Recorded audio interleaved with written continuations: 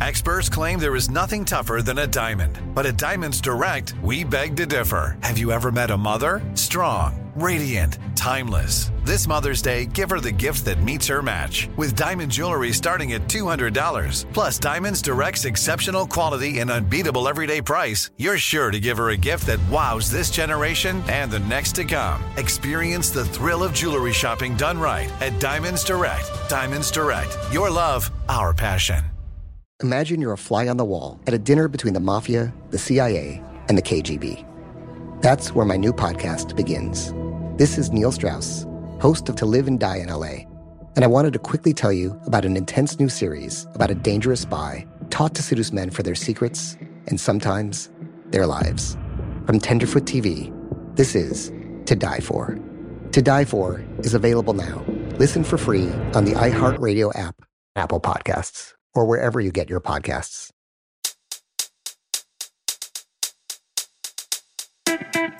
Welcome to the Daily Dive Weekend Edition.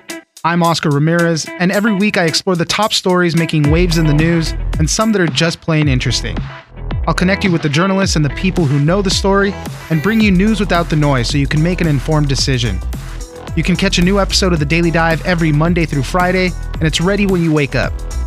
On the Weekend Edition, I'll be bringing you some of the best stories from the week. Another tragic mass shooting has many asking an all too familiar question: how could this happen again? Why was an odd behavior from a shooter flagged? Families in Uvalde, Texas are reeling right now after 19 children and 2 adults were killed, all in one classroom, after a shooter was able to legally purchase 2 rifles within days of him turning 18. Relatives and former friends say the shooter was bullied for a speech impediment and did not have a good relationship with his mother. We're also getting more details about police response and timelines that are changing.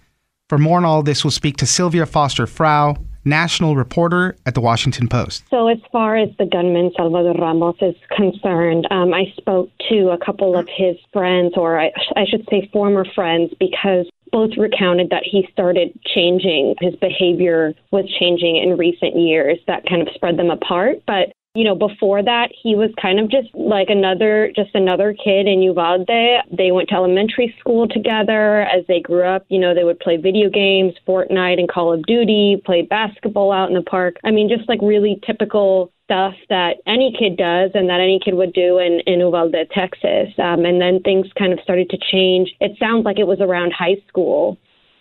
There was a couple of instances, some weird stories. This is coming from Santos Valdez Jr., also 18, one of his friends, as you mentioned.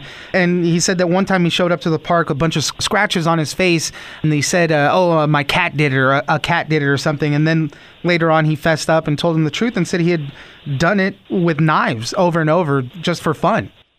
That was exactly right. And it really was disturbing to Valdez, obviously, and not something that he would ever do or most folks would consider doing. And I think it was, looking back for him, one of those many signs. He was also just getting kind of more aggressive in general, shooting BB guns at random strangers, egging cars. He began to dress differently, all in black with these huge kind of military style boots and leather, and letting his hair grow long. Photos of knives and weapons were posted on social media over and over again. One of the friends or former friends I spoke to, Stefan Garcia, he was saying that he had at one point thought, well, maybe the weapons are for hunting because, we're in Texas and going to the shooting range and going hunting isn't uncommon. And Ramos had said at one point that he was going to do that with his uncle sometime earlier this year. And so he wondered, maybe it's just that, but obviously that was not the case. As I mentioned, we don't really have a clear motive yet on what's happening. That's why we're having to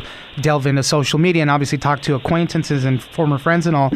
When we talk about, what happened in Buffalo, right? The shooter there had a manifesto. We saw things that he was posting online. It was a clear picture, right? A racist attack motivated by that. And we just don't have that clear picture here. So that's why we have to look into his past and see what's happening. Reports also said that he was bullied everywhere, right? Social media, over gaming, everything. I guess he had a speech impediment, a lisp when he was younger.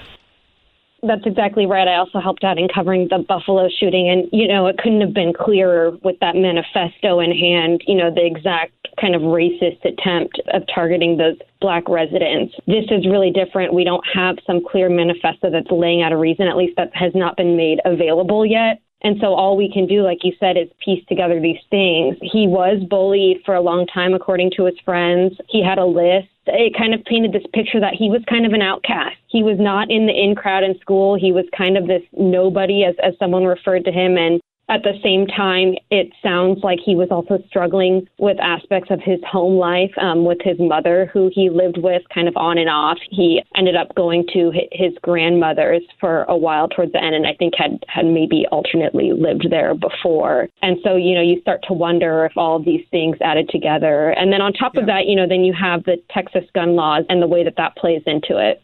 Yeah, briefly on the home life, right? A lot of questions start swirling around all over the place. The people that know him, why didn't you say something? If you can see a deterioration in a person, disturbing things that are happening, it's up to the responsibility of the people around him to notify others of that. But the home life didn't seem like it was there. I guess reports are saying that his mother was a drug user. That's why he moved in with the grandparents. I saw an interview with his grandfather, the shooter's grandfather, basically saying, I didn't notice anything. I didn't really talk to him much other than kind of quick pleasantries. And it really seemed like nobody was paying attention to him on that side of things. Yeah, and that part's really sad, right? You wonder how many folks aren't being checked in on the way they should. One of his friends said that he would try to call him. He moved away his sophomore year and he would try to call him, but that at that point almost had really distanced himself from him and would kind of shut down his conversations quickly. And so he couldn't really get through to him. But he told me that he kind of felt like he was his closest friend and kind of his lifeline to normalcy. And as soon as he moved away, that his friend Ramos really had nothing else there for him. Yeah, I guess in all of this, it seemed like from reports, the grandmother was the only one that was maybe contacting police and whatnot. And, obviously she suffered from his wrath as well, getting shot in the face and all. Very unfortunate there. And, so let's talk a little bit about the gun angle now, because obviously calls for gun control, expanded background checks, all of this stuff swirls around immediately in the aftermath of these things. And we're hearing the reports that he was able to buy these 2 AR-15 style rifles days after his 18th birthday. It almost seemed in some ways that he was waiting to turn 18 to be able to, what you can do in Texas, legally purchase them. And there were 2 of those semi-automatic rifles, and it looks like one was left in the car and one was the one that was used to commit the horrible atrocity. And so with that, come the same questions that we see time and time again, which is, could this have been prevented if gun laws were tighter in the state or in the country? The governor, Greg Abbott, was given a press conference earlier, and he kind of alluded to some of that. He said there's a lot of bigger cities, LA, Chicago, New York, that have these type of red flag laws and other things on the books, and that there's still shootings happening all the time. Just kind of signaling there's no appetite, at least there in Texas, to reform any gun laws, which is where a lot of people are going to. A lot of people are calling for. We even saw, I think, Beto O'Rourke, who's running against him, kind of try to storm the stage and, make a scene saying, you're not giving us anything. And then there was shouting back and forth and all. So obviously a very fraught topic there of gun control issues. Right. Yeah. And, in 2021, the gun laws in Texas were loose and even further to allow for permitless carry. And that was, just 2 years after there were mass shootings in El Paso and in Odessa.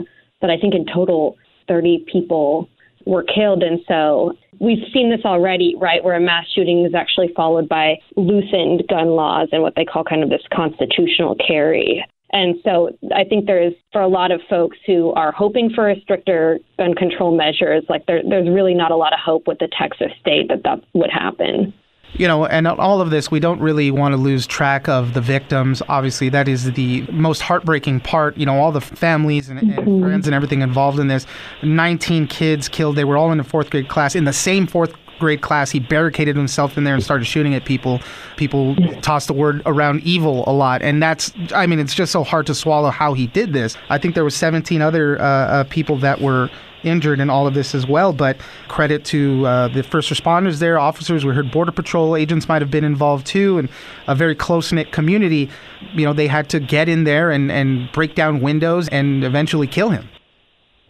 Just trying to picture all of that is just so hard to wrap your mind around and just so disturbing to think what those folks saw when they got in that classroom. But you had 10-year-old, 9-year-old kids that were in this classroom and 2 teachers and their whole families, that sent their kids to school that day like any other day, that were looking forward to the summer vacation ahead, and to have something happen like this. I mean, it really is every parent's worst nightmare. Definitely. And again, just trying to understand why this could have happened. That's why we're talking about the shooter's past and all. But again, we don't want to lose sight of these victims and their families, and our hearts do definitely go out to them.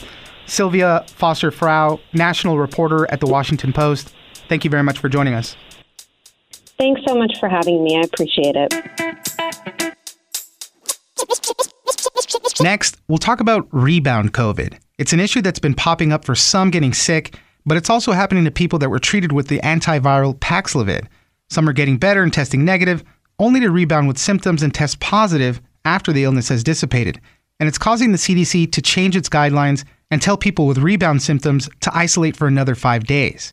For what to know about all this, we'll speak to Karen Weintraub, health reporter at USA Today. What I actually didn't realize until I started reporting this is this post-COVID rebound has been a thing all along. A small percentage of people have apparently recovered from COVID, even tested negative for a couple of days, and then got symptoms again and often tested positive. So a doctor I spoke to said he's seen this in maybe 2, 3, 4% of his patients all along since 2020. So what's not clear is whether what we're seeing with this drug is specific to the drug, if it's more people on the drug who are getting this, or if it's just the same thing that we're seeing normally, but because people are tracking themselves more carefully, that we're becoming more aware of it in connection with Paxlovid. Right? Yeah, it's pretty interesting because, I went 2.5 years, knock on wood, right, without getting sick with anything. Good for you. Or even getting COVID.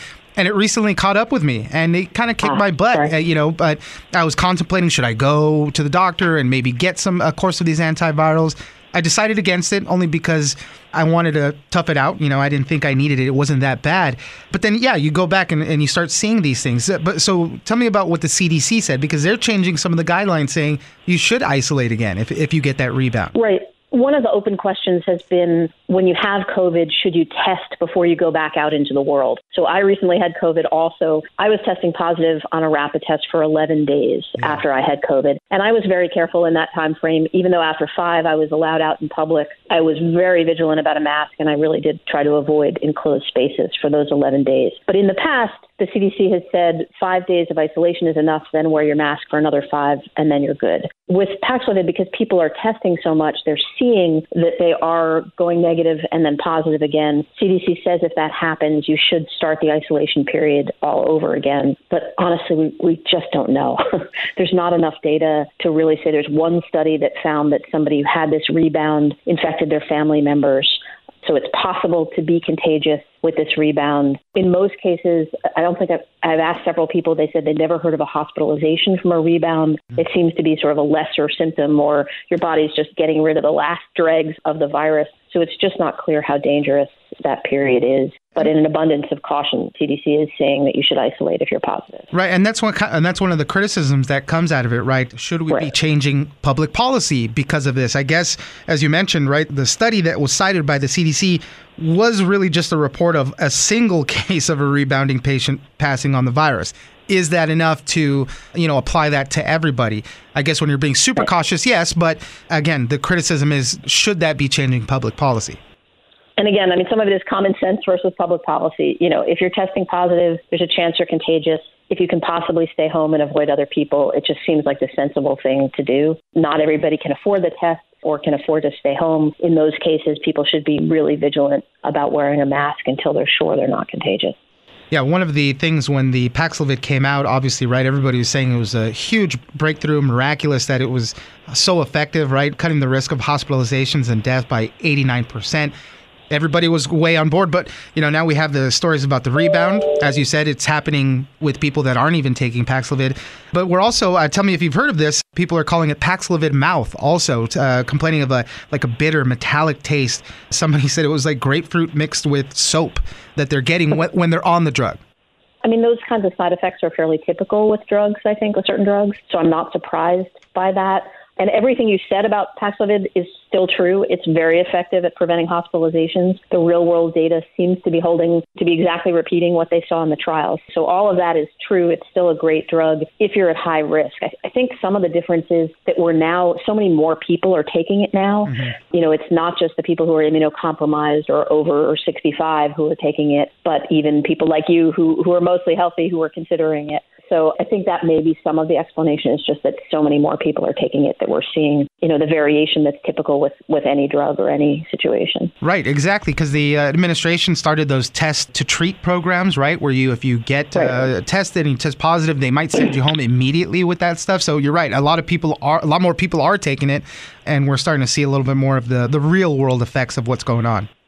And again, it's great. I don't want to be in a hospital. I think it's terrific if it's saving people from being in the hospital. But the more marginal benefit you get, the more these side effects matter. If you weren't going to end up in a hospital anyway, then maybe having a lousy taste in your mouth and having to isolate for an extra few days is a bigger burden. And those are just things that we're learning as we see this drug in action. All right. Well, we'll keep an eye out for how things develop with Paxlovid. I know it's helping a lot of people still in the long run, as you mentioned. Karen Weintraub, health reporter at USA Today, thank you very much for joining us. Thank you so much. This is Neil Strauss, host of the Tenderfoot TV true crime podcast, To Live and Die in LA. I'm here to tell you about the new podcast I've been undercover investigating for the last year and a half. It's called To Die For. Here's a clip. All these girls were sent out into the world and they were told, try to meet important men, try to attach yourself to important men. The voice you're hearing is a Russian model agent telling me about spies sent out to seduce men with political power. The war in Ukraine is also being fought by all these girls that are all over important cities. For the first time, a military-trained seduction spy reveals how the Russian government turned sex and love into a deadly weapon. If you want to kill your target, it's easy. You just seduce him, take him somewhere, start having sex, and then he's very vulnerable, so you can kill him easily. To Die For is available now. Listen for free on the iHeartRadio app, Apple Podcasts, or wherever you get your podcasts.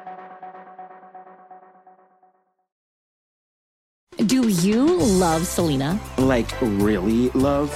Whether you saw her live, saw the movie as a kid, or saw her looks all over TikTok, there's no shortage of reasons to stan the Queen of Tejano. And Stan, we do over 3 whole episodes of our podcast, Becoming an Icon. We're reminiscing as lifelong Selena fans, sharing hot takes and telling her story. Listen to Becoming an Icon on America's #1 podcast network, iHeart. Open your free iHeart app and search Becoming an Icon. How old are you really?